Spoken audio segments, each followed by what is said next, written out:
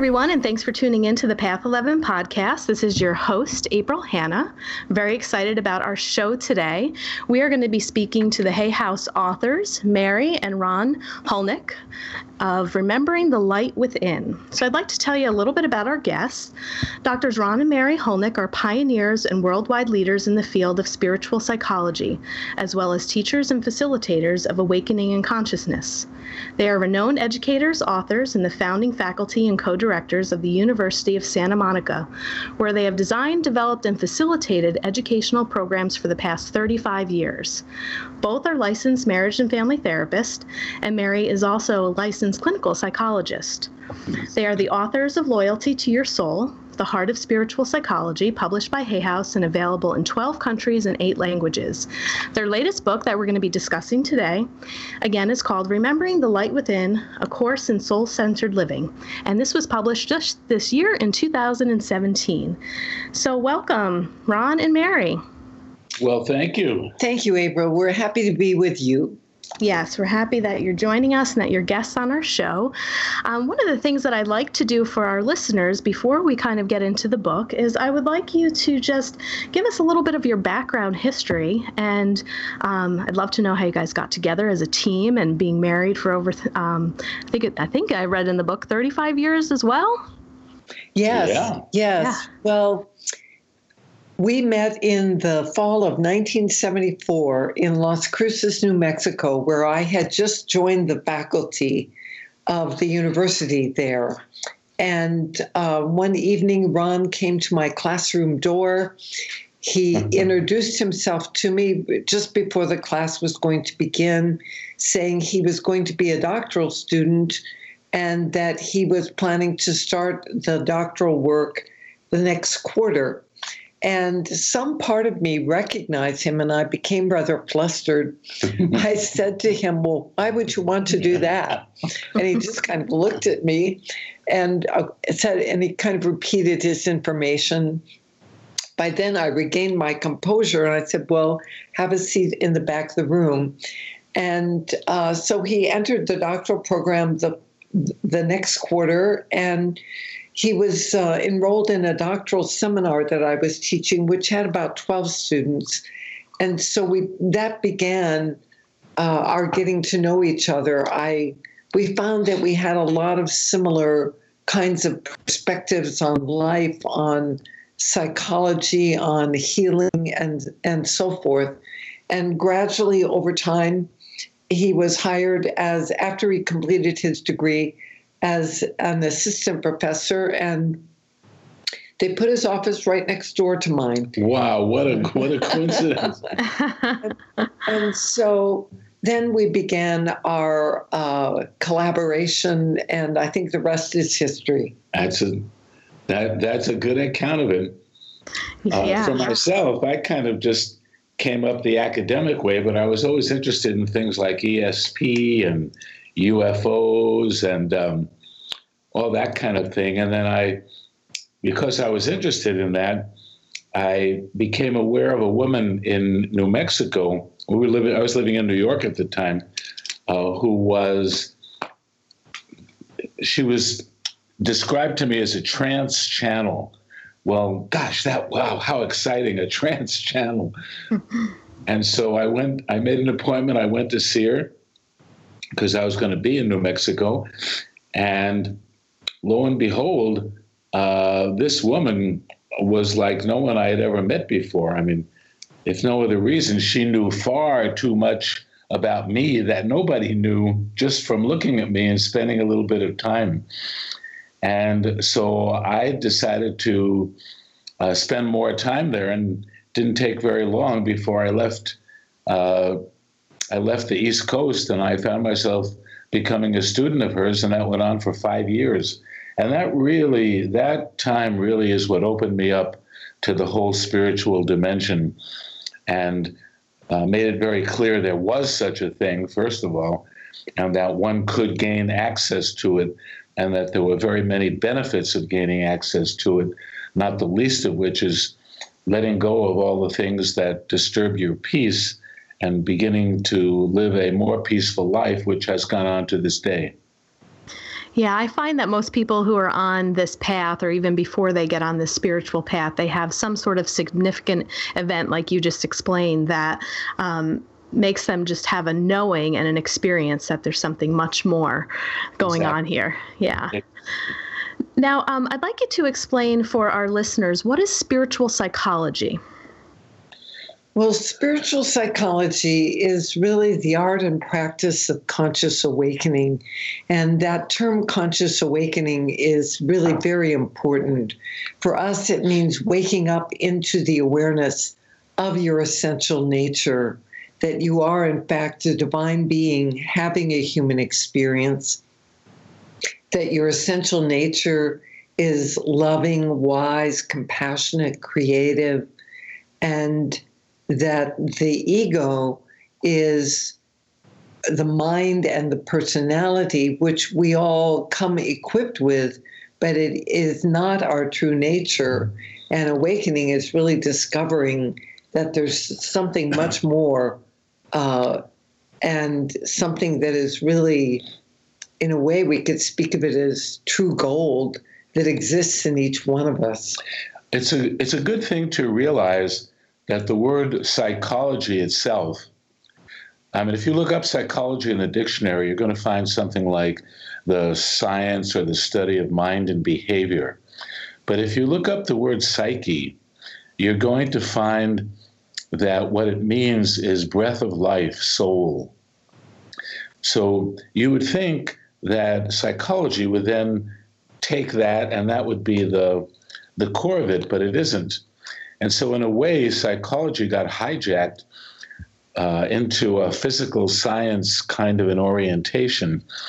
So when we are, by calling this spiritual psychology, our intention is to really bring it back to, as my first teacher used to say, the reason that psychology was inspired upon the planet in the first place is because humanity had forgotten why it was here.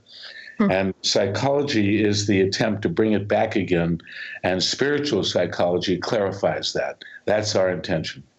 Wonderful. Thank you for that. And that kind of leads into a couple of other questions that's going to bring us into the book. Now, I know that with Remembering the Light Within, in this book that you guys have written, it's really more about going internally than being focused externally and really connecting with the love that you are.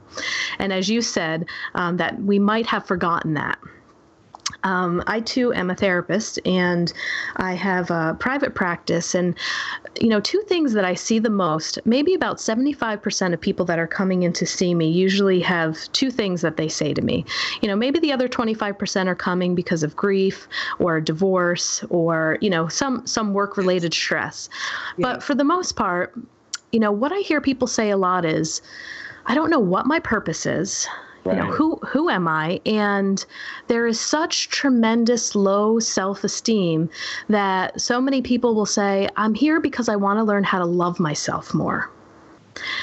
And, so this book was, I just think, wonderful. And I love the activities and the intentions that you have in here to kind of work with people to kind of get them back to remember that.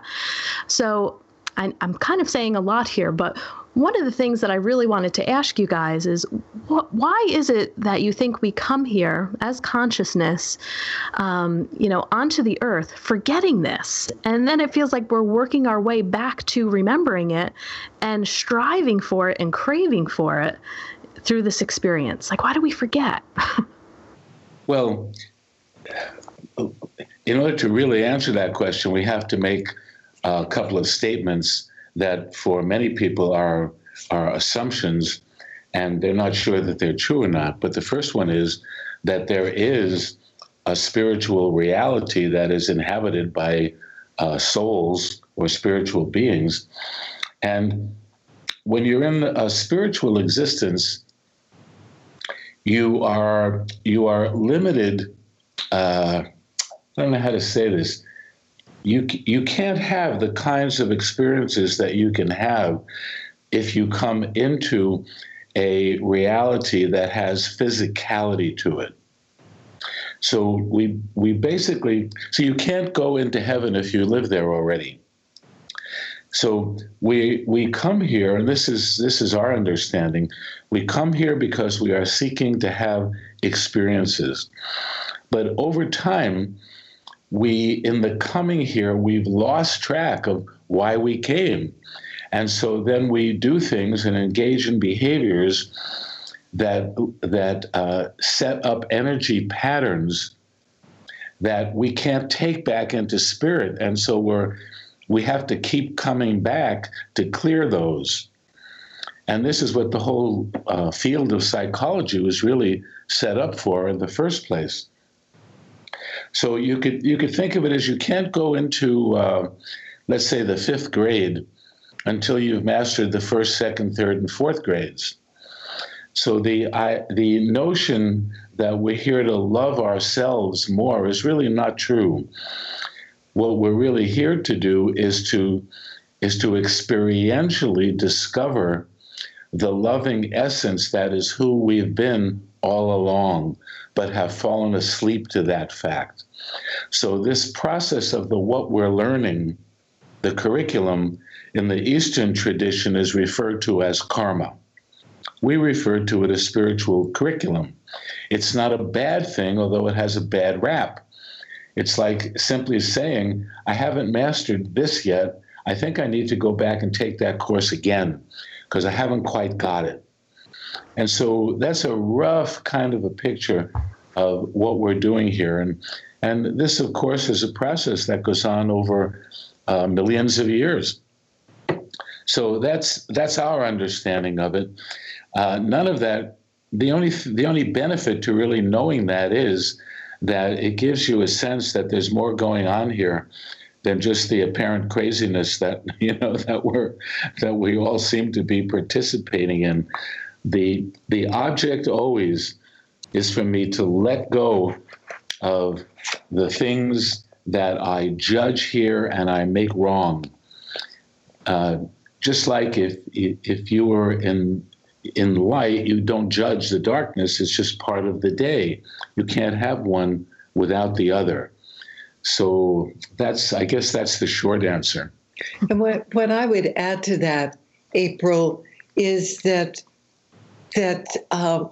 we find that people who are attracted to spiritual psychology and the deeper work, many of them have had some kind of spiritual or mystical experience. And so they have a sense that there is something more. And they recognize that there is some meaning and purpose to their lives, but they want to experience what that purpose and meaning is. And as you say, they don't know consciously. No.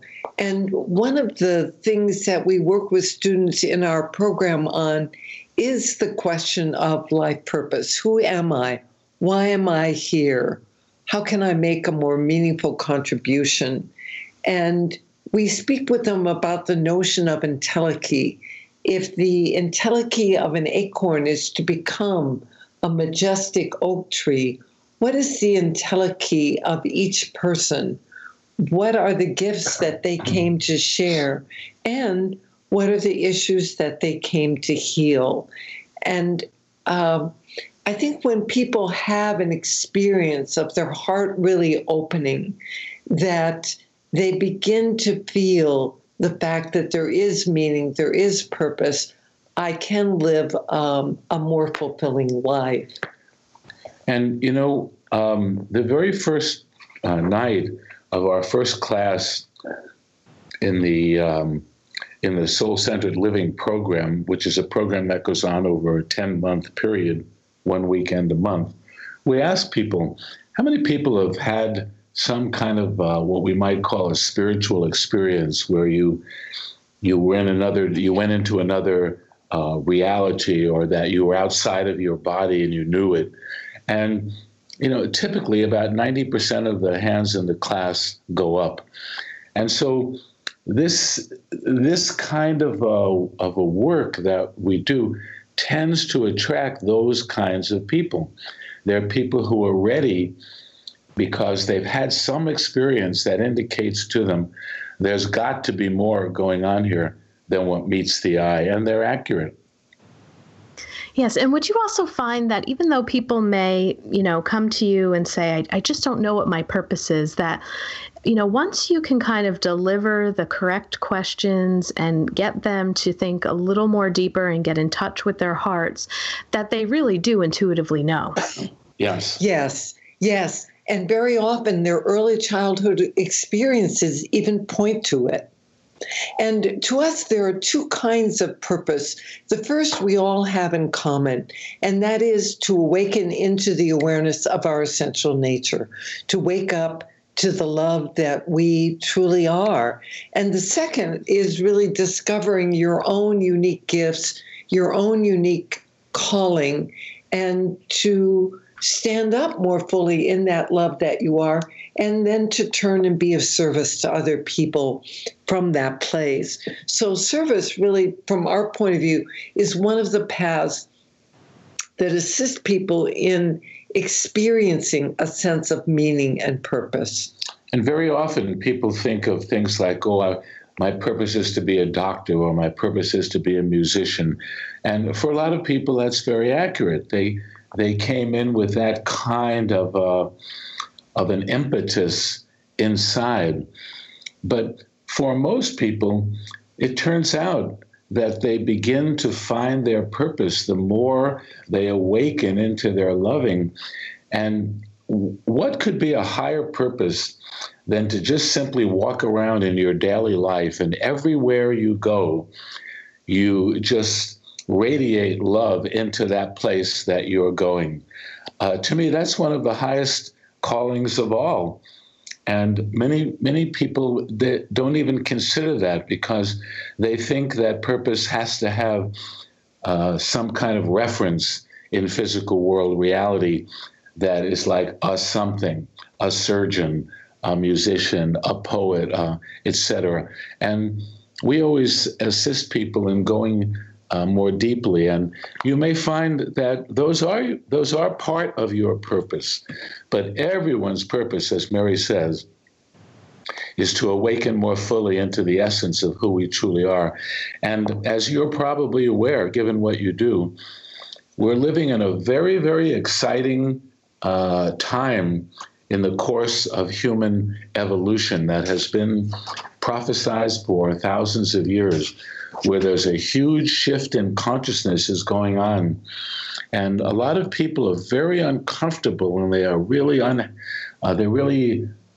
angry, and they're really unhappy, and they don't like the tumultuousness of things. And we try to point out to them, don't judge it. Don't judge it, because for all you know, everything of a negative nature is being brought up to the surface so that it can be cleared, so that humanity at large can take its next step forward, which is a step into awakening. And so we simply find that as long as we keep a positive focus on it all, we will find our way. People will find their way to you, they will find their way to us, and it's really not a bad time to be alive at all once you have an orientation that allows for that. Yes, I would definitely agree. Now, walking, the example that you gave about kind of walking around and kind of feeling that love and exuding that love, kind of everywhere you go in a day-to-day practice might be a really big leap for some people that, might be listening. And, part of your book, which is great, you give the reader so many different processes to begin to work within that. So I don't know where you'd like to start in the book. One of the practices that I really liked was the heart-centered listening within yourself. Yes. And the K-Love radio station and the K-Ego radio station. That might be a good place. But how do we break it down a little bit simpler for our listeners who might be just in the very first stage and step of this, and that concept of just being love and feeling it and having that, everywhere you go and feeling one with everyone just seems too big of a reach? Well, let's turn into K-Love and find out. Okay. Here we are. Well, so much of this occurs in the beginning through intention, the intention to experience my essential nature, the intention to experience love. And we work with two very basic skills. You mentioned one of them, heart-centered listening. The other we call seeing the loving essence. And essentially what they come down to, heart-centered listening is learning to listen with the ears of your heart, to listen beyond the mind, to listen beyond the content, to really come into loving resonance with another person and to listen to them deeply, heart to heart and soul to soul. And similarly, seeing the loving essence is learning to look with soul-centered eyes, to consider this is a divine being sitting here before me, or if it's one of your children outside in the garden playing. And if I simply attune to them from my already open heart, I see them with the eyes of my heart, I listen with the ears of my heart, really that simple practice is life-changing.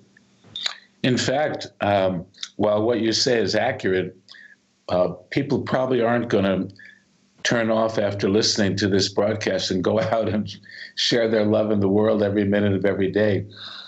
But what they can do, and I really challenge people to do this, just take one day, let's say tomorrow, and go out, and your object that day is to see the loving essence in everybody, regardless of what they're doing and how they're behaving themselves.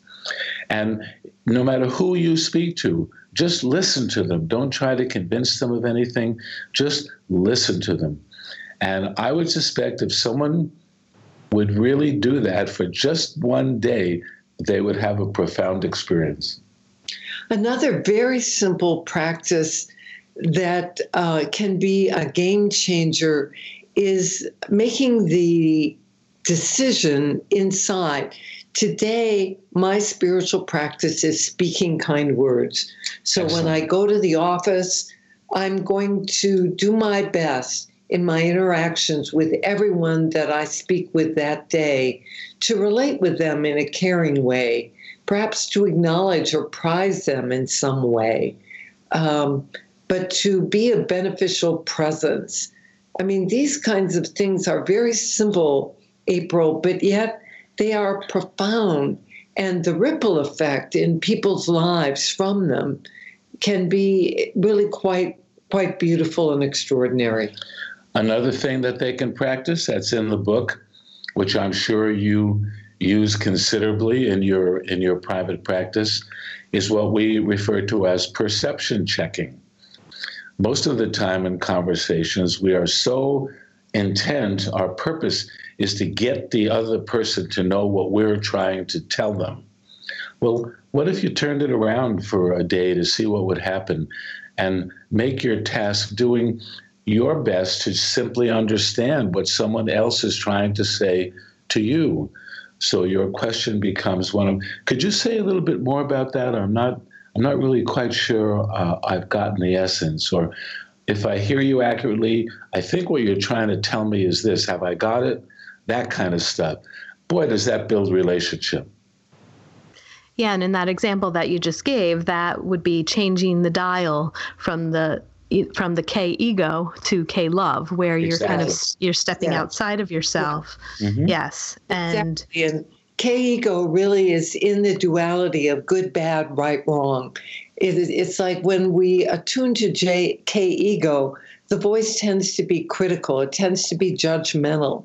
It tends to look for what's missing. It's out the eyes of right doing and wrong doing. We're in human form here. Every single day, we are provided with amazing opportunities to learn, to love, and to be the presence of love. And this is why our classes are highly, highly, highly experiential, because you put a couple of hundred people in the room and you put them into a three-person experiential process that we call trios, which we do a lot of. And the task of the trio is very specifically laid out, where your job in a particular role is not to get your point across, but to understand the person who's giving you their perspective. And then you have large group sharing where everybody is talking about how great that was and how freeing it was. And then those people come together and they build a community together, and they start having those kind of mutual experiences, and you begin to understand why USM has been in existence for over 35 years. Yeah, and I can imagine, it just part of that too is just feeling so heard. If you have people around you that are able to do that, and they're really looking at your best interest and trying to understand where it is that you're coming from, it takes the defensiveness and the content right out of it. Exactly. It does, and it creates a very safe and sacred space where people are able to bring up some of the deeper things. You as a therapist are very familiar with creating that kind of acceptance and deep listening, a sacred space where people can really bring forward some of the things that they have experienced that have been extremely painful, hurtful, disappointing, challenging for them, such that people are able to let go of the judgments that they placed against themselves, against other people that were involved, against the situation itself, and really, truly come to resolution with those memories, those experiences, such that they can live more from the place of the wholeness, of the holiness, and the beauty of who they are. Yeah, and I would say it's this type of communication that is really vital in relationships and marriages if there's going to be success. Well, that's what we have found in our, 38 years now? 38 years, yes. Yeah. Mm-hmm. Yes. Absolutely. These skills, and I think the point you're making here is that these skills not only foster spiritual awakening, but they are extremely useful skills interpersonally. Yes, I would agree. So in a way, you get a twofer. Exactly. The other chapter I'd like to dive into a little bit is Chapter 9, Acceptance, a Gateway to Freedom. Yes. That's just such a nice title, and as soon as I read it, I kind of felt like, where's the gateway to freedom? I can't wait to read this. So I was wondering if you can talk about the 5 types of acceptance and a little bit of that process and how it is the gateway to freedom. Well, acceptance is the first law of spirit. When I learned that many years ago, I said, wow, that is really quite profound. And we have identified 5 types of acceptance. What acceptance really means, and this is so important, it means that I'm in a place inside myself where I'm truly okay with what is. It doesn't mean I agree with it, and acceptance is certainly not resignation, but it's the acknowledgement this is what is. And you don't even have to like it. And then that gives a point of entrance into the 5 types. The first one is accepting what is, so that we can learn to observe what is neutrally, without judgment, without emotional charge, without making it right or wrong. One of the best examples of acceptance that we're aware of happened several years ago when the logging company was going to cut down this 30-acre grove of magnificent redwoods in Northern California. And there was a woman named Julia Butterfly Hill. She was an activist. And she said, well, what can I do? And what she decided to do is climb up into the trees and hang out there. Well, the logging companies thought, well, how long can she do this? Because it got a lot of press, as you can imagine. Well, she lived up there for 4 years, if you can believe that. She had a staff down on the ground who would send her up food and things like that. 4 years. Finally, the press was so bad, the logging companies gave in, and they said, look, we'll make that 30 acres a park. Please come down. So she came down. And as you might imagine, the press was there, and they had all these interviews, and they said, where did you get the courage to go against the logging companies? And she said, what are you talking about?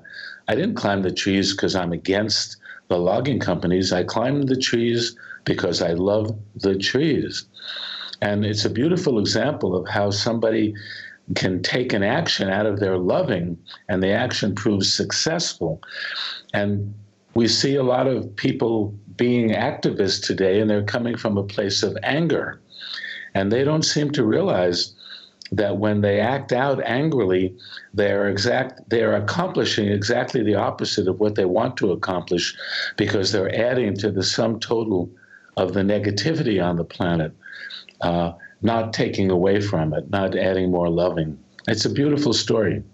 Yes, it really is. Thank you for sharing that. And, the thing that comes to mind when I hear that is when we think about what her intention was. The intention wasn't to stop the logging companies, but she was doing this with the intention of the love for the trees, and how powerful that is, and how powerful love can be when it's used appropriately, I guess you could say.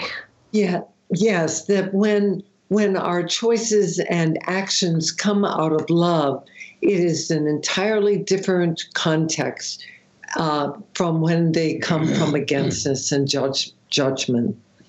The second kind of acceptance, April, is acceptance of self. And this is such a beautiful opportunity, because acceptance of self means accepting my humanity, my ego, my personality, my limitations, choices that I've made that in retrospect I may not be so happy with, while at the same time accepting my divinity, accepting the goodness and the giftedness of who I am. And both those types of self-acceptance really require some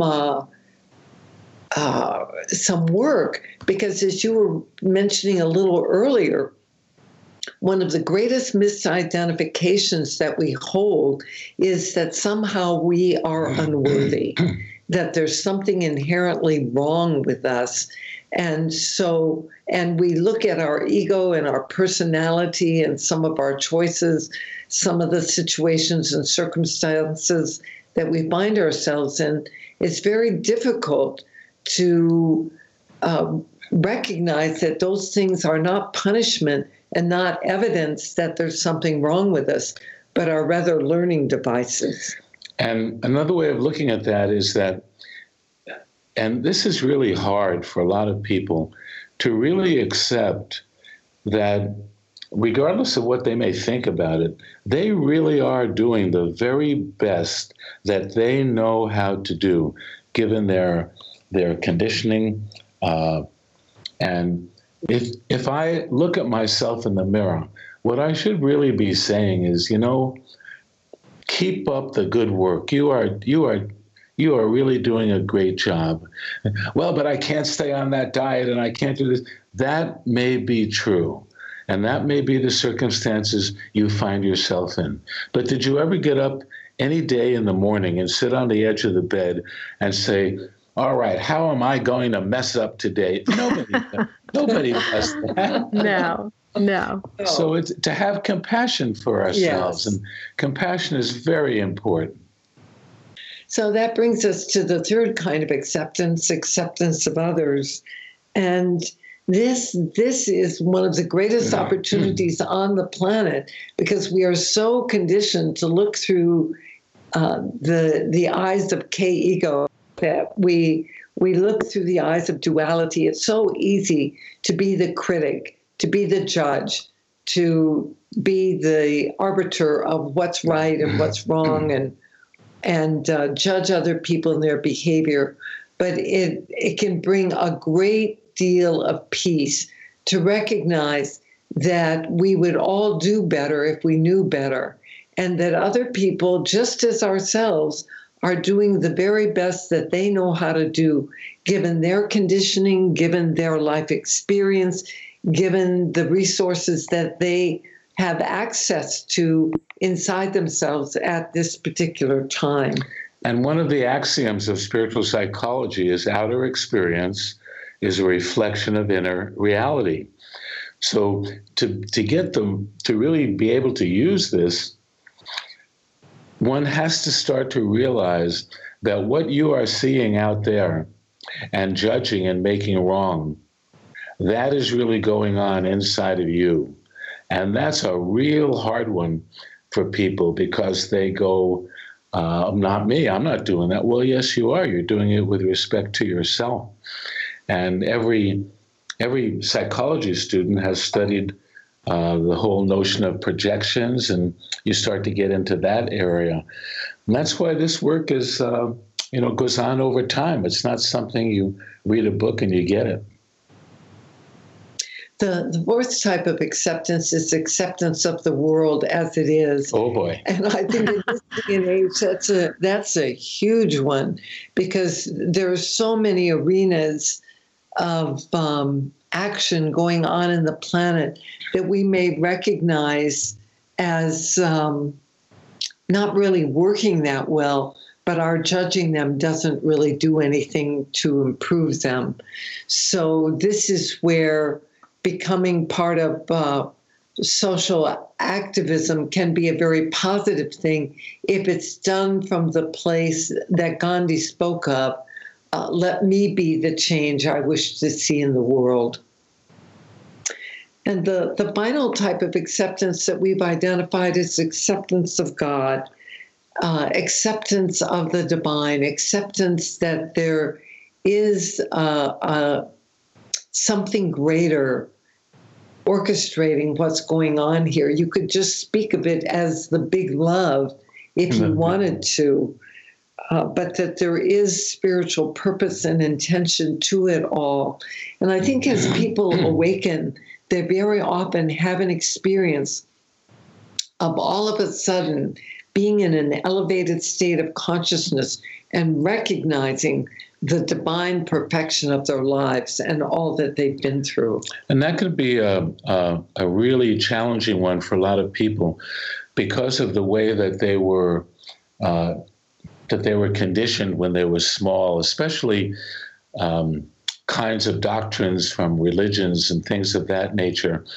This is why at USM, really conversations about religion never come up, because it's very clear, we make it clear from the beginning, if you want to be a really, really, really excellent exponent of any religion, I think you would agree that all of them teach that at the basis of all of them is loving. That is the most important thing. Treat people and yourself lovingly. So we simply say, okay, let's forget all the dressings. Let's not be concerned with that. Let's not concerned about what how we wear and what we wear and how we eat and these food. Let's let all of that go and just focus in on the loving, because that seems to be the common denominator of them all. I would agree, Ron. Yes, thank you.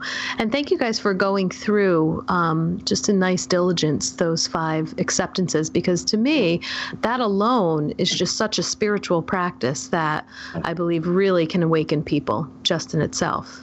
Yes. Yes, I think someone could make that the spiritual practice of a lifetime. Yes. And it would be profoundly transformational. And the great thing about acceptance is that as we become more accepting, as we learn to look at ourselves, at others, the world with soul-centered eyes, we recognize that we have the freedom really to choose our attitude about what's going on. And that can lead to much greater experiences of peace, of joy, and aliveness. And when you realize that that's your choice, I think it really shifts you out of that victim energy. Absolutely. Yes. And that perhaps is one of the most empowering things about work in consciousness, is that we begin to wake up to the realization that we're not victims, that we can take dominion within our own consciousness, that we don't have to be in a state of chronic, I'm upset because, and pointing our finger at someone else, blaming them, or at some situation or circumstance that has occurred, and see that as the cause of our disturbance and of the challenges we're having. This is one of the key elements in spiritual psychology. At USM, we simply don't permit people to do I am upset because. By that, I simply mean that we say, well, okay, you're saying that something going on inside of you is caused by what happened out there. And we work with helping them see that the reality is what happened out there is simply a triggering mechanism to a disturbance that was already present inside of them. And that the big aha is that you can heal those disturbances regardless of whether the thing outside changes or not. In fact, the more you heal yourself from that particular judgment, the more effective you're going to become should you want to continue participating in shifting that outside that you had thought disturbed your peace. It really hasn't. It's not that we don't permit them to be in their upset or disturbance, April. I want to make that really clear. It's more that we present them with an alternative that leads to authentic empowerment. That if I recognize that the disturbance is happening inside of me and that I can bring loving to the places inside that are in disturbance, that I can have compassion, that I can learn to forgive my judgments, tremendous healing can occur. And the things that used to trigger particular upsets no longer do, because that button has really been dewired. That's what I was meaning. Well, Ron, I just wanted to make it really clear, that the environment is one of acceptance and support in terms of learning how to take dominion in our own consciousness. Absolutely. Thank you for that. And as our podcast here is coming to a close, I wanted to just jump into really quick, and it's actually going all the way to the back of the book, Appendix A, the 33 Principles of Spiritual Psychology. Mm-hmm. I feel like there could be 33 podcasts made out of this. You're right. You're right. I mean, I would love to talk about every single one. And for our listeners, it's really worth purchasing the book so you can take a look at these 33 principles. And are these principles what you guys have developed as a part of USM? Because I've never seen these principles anywhere else before. So these are... These are inherent to our work. They came forward as we began to do this work. And of course, we've refined them over the years, but these are things that came through us. Yeah, nice job. I love them. Thank you. The two that I wanted to just highlight that kind of stuck out for me, and I was like, ooh, I want to sit on this and think about this a little more. Number 10, your primary goal is not to change the school. Your primary goal is to graduate. Yeah. Yes, that is a very powerful principle, because it's the recognition, yes, it's great to get involved in life and to do good works. And there may be many things going on the planet that provide opportunities for us to be of service and to better the situation and circumstances for humanity. But our primary work on the planet is really the work of our own awakening, of waking up to the love that we are and healing the unresolved issues within our own consciousness. And by so doing, we are actually assisting all of humanity. Ron has a great quote that he brought forward, probably 40 years ago. The one about when one human being, that one. Do you want to say it, Ron? Every time one person resolves one issue, the whole of humanity moves forward. Very nice. And so that our inner work really is benefiting humanity as well as ourselves. That's just not the goal. See, the goal is to graduate, is to learn everything this school has to offer. When you graduate from this school, you are a loving person, and therefore you're kind of in that situation that you started with your first question, because there's no more need for you to be here. You've mastered this curriculum. And then the other one that I really liked, which we were just actually talking about before we got on to number 10, is number 25. How you relate to an issue is the issue, or how you relate with yourself while going through an issue is the issue. That's right. Yeah. And we just kind of covered that a little bit in depth about really. Yeah. And one of the greatest opportunities is to learn to love ourselves no matter what, to choose to relate with ourselves in a caring, kind, compassionate, supportive, and encouraging way, rather than a judgmental, critical, harsh, and punishing way. And so how we relate with ourselves while we go through our lives and the situations that are part of every human life is such a key. Well, thank you guys so much. This has been just a wonderful podcast, and I wish we had a little more time to go more into some of the chapters, but I definitely highly recommend the book. I thoroughly enjoyed it, and I was also wondering before we end, if there are people who would like to become a student of the University of Santa Monica, how do people go about doing that and working within your curriculum?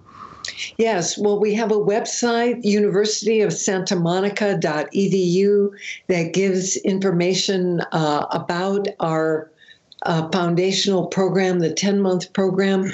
But not this weekend, but next weekend, we're going to be offering our Loyalty to Your Soul workshop, which is Friday night, Saturday, and Sunday, which is a wonderful introduction to the work. If there's someone who's attracted to this, that would like to experience the foundational principles and practices in an experiential workshop that is very gentle and very supportive, but yet profoundly transformational, that is a lovely introduction to the work. It gives people a taste of it without having to commit to a 10-month program.